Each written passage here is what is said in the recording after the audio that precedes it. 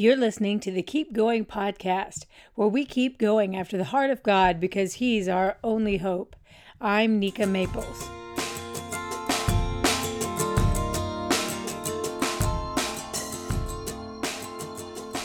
Welcome to Season 1, Episode 10 of the Keep Going podcast. Right now, we're in a series called A Walk Through the Psalms, and today our focus is on Psalms 64 through 72. Just a note, I use the New Living Translation as my primary text because it's readable, and I don't approach these podcasts as a scholar, but as a lover of the Word who wants to share simple spiritual observations from my own daily Bible reading. Let's review the last podcast in 2 points. Number 1, we found connections between the book of Exodus and book 2 of the Psalms. We saw the way the Israelites traded the voice of God for an idol they could see and touch. We often do the same thing. Number 2, we looked at how faithful God is to bless us and how the Israelites used the blessing of gold from the Egyptians in order to create their idol. We also face the danger of worshiping the blessing instead of the blesser. I love church buildings with classic Americana architecture. There's something special about the majestic vault of a cathedral too. But if I could, I would go to a church building with colonial symmetry, one with red bricks and white columns and a spire. Instead, I go to a church that meets in a converted Winn-Dixie grocery store. It's a big beige box. Don't get me wrong, that place holds unspeakable beauty for me, but it is entirely because of the people inside. There is nothing inspiring about the outside. It's funny, I used to shop at the same Winn-Dixie grocery store when I was just out of high school. In fact, the kid who sacked my groceries grew up and played in the NFL, pursuing a different kind of sack. I remember I was going through a baked potato kick when I was shopping at that grocery store. Yeah, I ate one every day. Look, don't ask questions. I don't have answers. But every once in a while when I go to church today, I think about food. Only now I guess I'm going there to get food for my soul. The other day we were about to take communion, and as a pastor was leading the thoughts beforehand, he said something that has stayed with me. He said, as a pastor, I get to interact with a lot of people. We often share breakfast or lunch together, and the one thing that is true is that if you enter a meal with me, you enter at one level of relationship, and you leave the meal at another, deeper level of relationship. Over the course of our meal, we'll have time and conversation in which we get to know more about one another. We'll feel more comfortable with one another. And later, when we pass by, we won't pass by in the same way that we did before. It should be the same with communion. We enter the meal at one level of relationship with Christ, and we should leave the meal at another, deeper level of relationship with Him. That's what happens when you come into the presence of the Lord. But there is always a choice about whether we let the meal change us. When he said that, it resonated in my heart. In fact, I could not stop thinking about it all day, all week. Isn't it true that when you share a meal with someone, goodness, it doesn't even have to be a whole meal. If you just share coffee with someone, you enter at one level of relationship and you leave at another deeper level of relationship, just because you were in their presence for an extended period of time. You no longer just pass by. You don't have the most basic top-level comments for one another. You move from talking about things like the weather forecast to asking about their family members by name. You move from just mentioning the last big baseball game to mentioning that you saw something that reminded you of an inside joke or something from your conversation. It goes from surface to specific. One meal makes a difference. I could not stop thinking about this. One meal. Maybe there are different kinds of meals, in fact, different circumstances that can accelerate the connection. I thought of that as I ruminated last week on what the pastor had said during communion. What really makes a significant change in a relationship is if you come to someone's house for the meal. If someone invites you over to their house, you are really in their presence. You see pictures of their past. You see colors that they've chosen for their decor. You hear the music that they play. You pet their dog. You smell their house smell. Oh, come on, you know everybody has a certain house smell. And don't you feel close to a person forever, even after you've only been to their house one time? The next time that they're telling you a story, you'll be able to picture the scene in their kitchen or in their backyard. Your friendship becomes vivid in a way. And what are other situations that one meal can change everything? Well, what if, during that one meal, something unusual or even uncomfortable happens? Let me explain.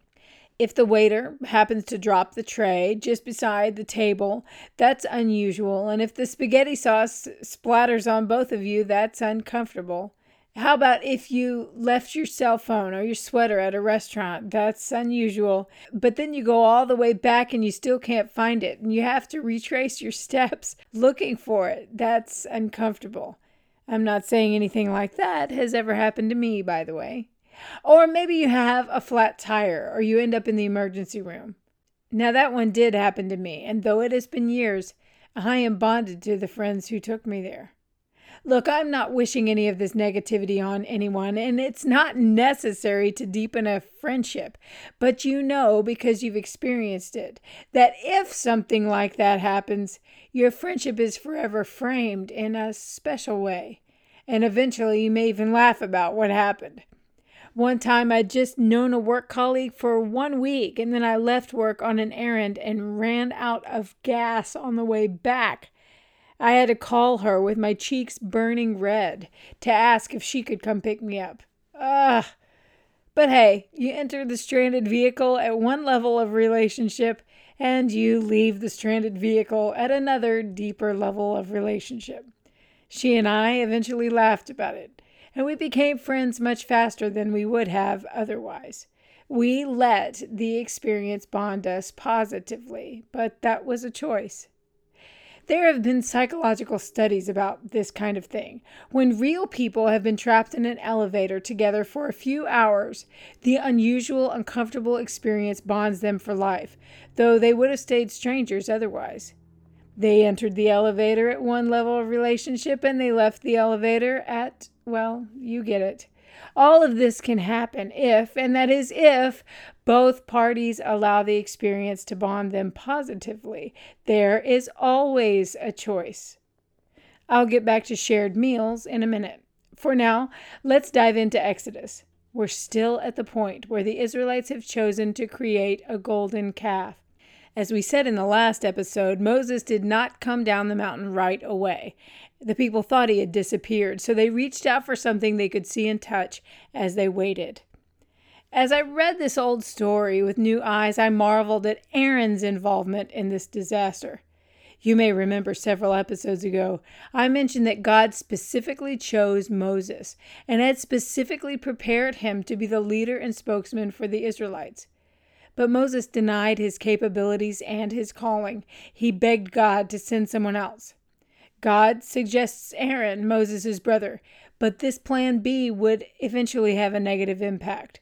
Moses had been raised as a prince with an Egyptian education in the royal household. Aaron, though he was Moses' brother, did not have the same upbringing.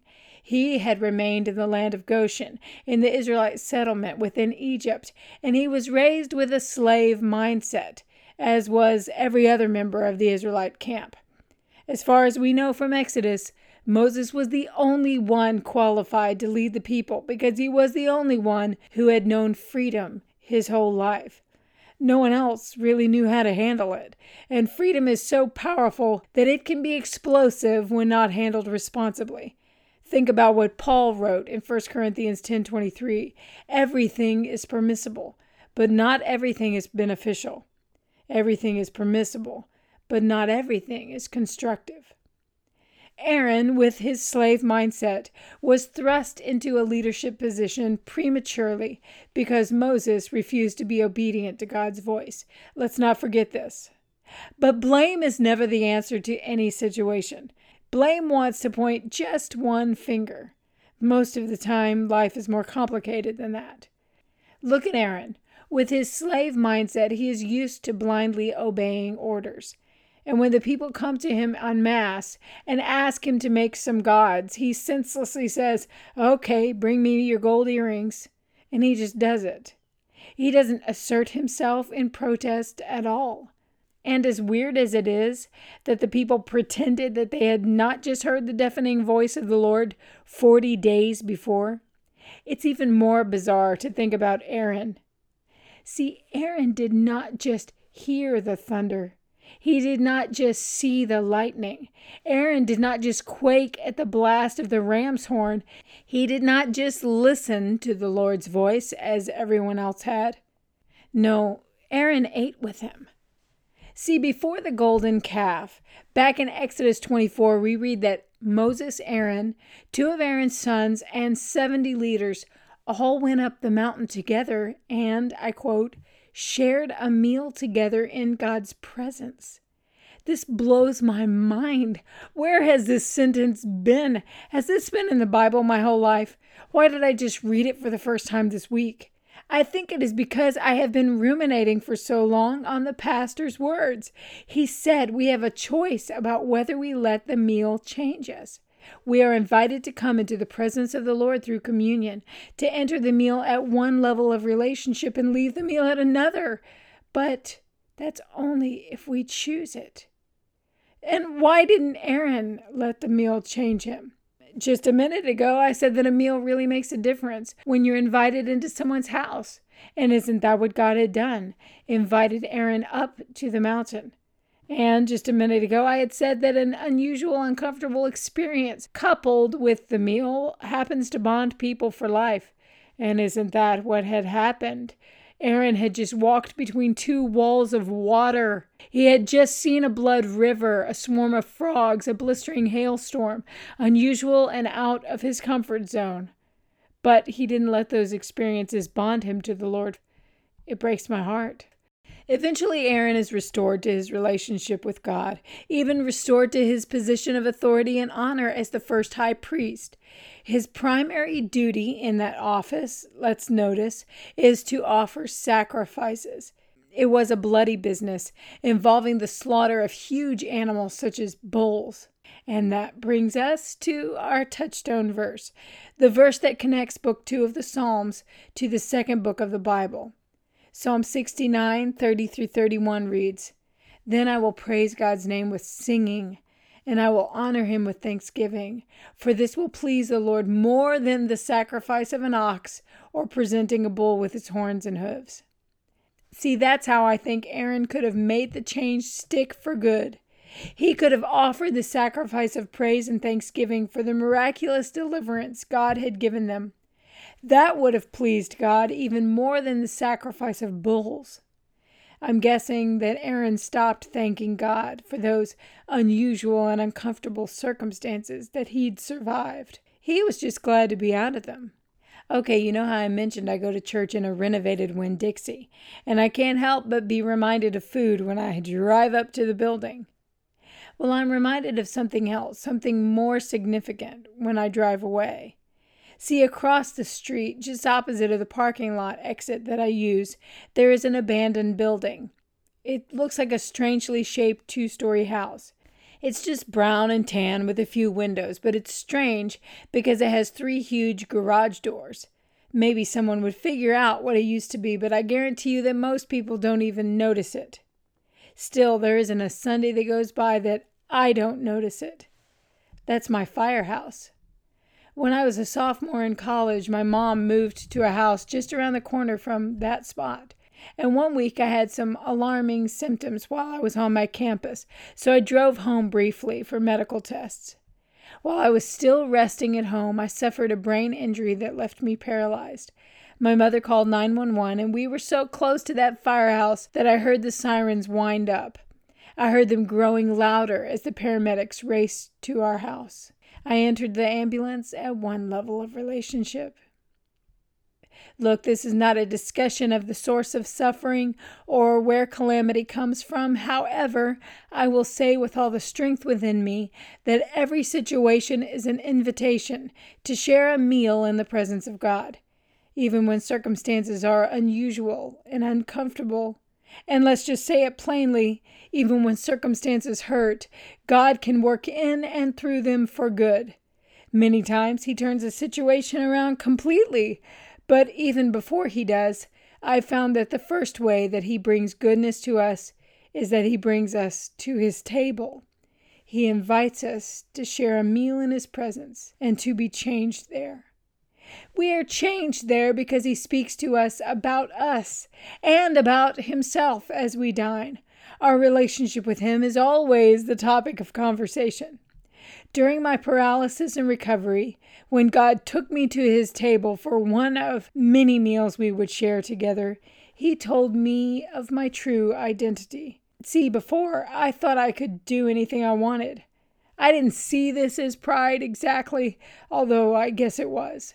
It wasn't so much that I could do anything I wanted as much as anything I wanted to do, I could. See, I wanted to sing, and I could do it. I wanted to sew and paint, and I could do it. I wanted to write moving messages, and I could do it. I wanted to speak with power, and I could do it. Now, I couldn't play basketball or play the piano. I couldn't excel in science, but then again, I didn't want to do any of those things. So I thought of myself as a singer, a seamstress, an artist, a writer, and a speaker, because I could do everything I wanted to do.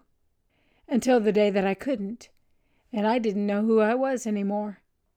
But at the table, God said, "Those things were never defining you, Nika. I've been trying to tell you that for years. Only your relationship with me defines you. You are my oh-so-beloved daughter. And that doesn't change, no matter what happens in your life." It took a few meals together before I really listened and walked away changed. Sometimes pain and loss cut out the noise, and we finally hear his voice. Have you seen the movie Creed?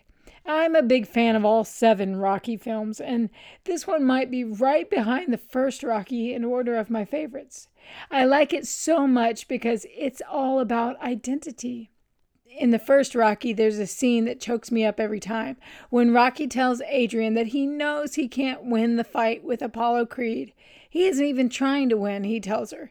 He just wants to go the distance. Because, he says, then I'll know I weren't no bum from the neighborhood. He thinks this accomplishment, going the distance, will change who he is. He does go the distance in that fight, but that's not enough, we see over the next 6 films. Next, he wants to marry Adrian. Then he wants to win the heavyweight championship.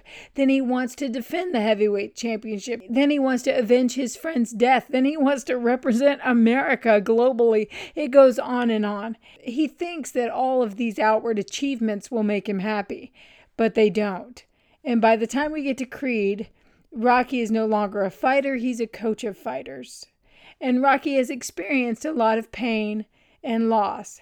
He finally knows that accomplishments don't make him who he is. It's knowing who he is that makes an accomplishment possible. I like this one scene in the locker room right before the last fight when Rocky is looking Adonis in the eye and is softly speaking to him before he faces his opponent. He's speaking to him like a coach who's been in the ring before, as a fighter who has bled and won and knows what he's talking about. He reminds Adonis that the fight will be about doing his best because of who he is. He doesn't mention going the distance or winning the title. He now knows that those things don't matter, and they certainly don't last. The last thing he says to Adonis is, "You can do it." That's common enough if anyone is just saying you can do it. But when the person who is saying you can do it is someone who has already done what you're about to do, then you tend to believe him. When the former heavyweight champion of the world says something about the ring, you hear the words differently. Well, the writers could have given Rocky a better script in that scene. I wish they had. But my mind fills in the blanks, and I envision the same kind of thing happening to you and me when we prepare to face the fight of every day. I want Jesus speaking to me like the coach who has been in the ring before, like the fighter who has bled and won and knows what he's talking about. I'd listen to that kind of coach, wouldn't you? Jesus has already won every fight. When he speaks, we should hear his words differently. You know what that pastor said about communion? I'm pretty sure He would want you to know that conversations and shared meals with God don't have to happen just once a week or once a month when you're passing around a tray with a bit of bread and juice. The rite of communion is important, of course, but God wants to commune with us every day, in a meal that's less like a big annual Thanksgiving dinner and more like just breakfast every day. The meals that really prepare us for the fights of our lives are usually ones we don't recognize. They're the everyday meals where we enter at one level of relationship and leave at another. And those can happen all the time if we make time for them and if we allow ourselves to be changed in His presence. On God I rest, my salvation, my fortress. Today's music is from Psalm 62 by Shane & Shane and is used with permission. Have you pre-ordered my new book, Hunting Hope? It offers hope to anyone facing a season of darkness. Go to my website, NikaMaples.com, to find out more. There you can sign up for my email list to receive a free hope poster and lots of encouragement every month. And by the way, if you enjoy this podcast, tell someone about it or post a review on iTunes. And now, we know that we who fled to Him for refuge can have great confidence as we hold to the hope that lies before us. This hope is a strong and trustworthy anchor for our souls. It leads us through the curtain and into God's inner sanctuary.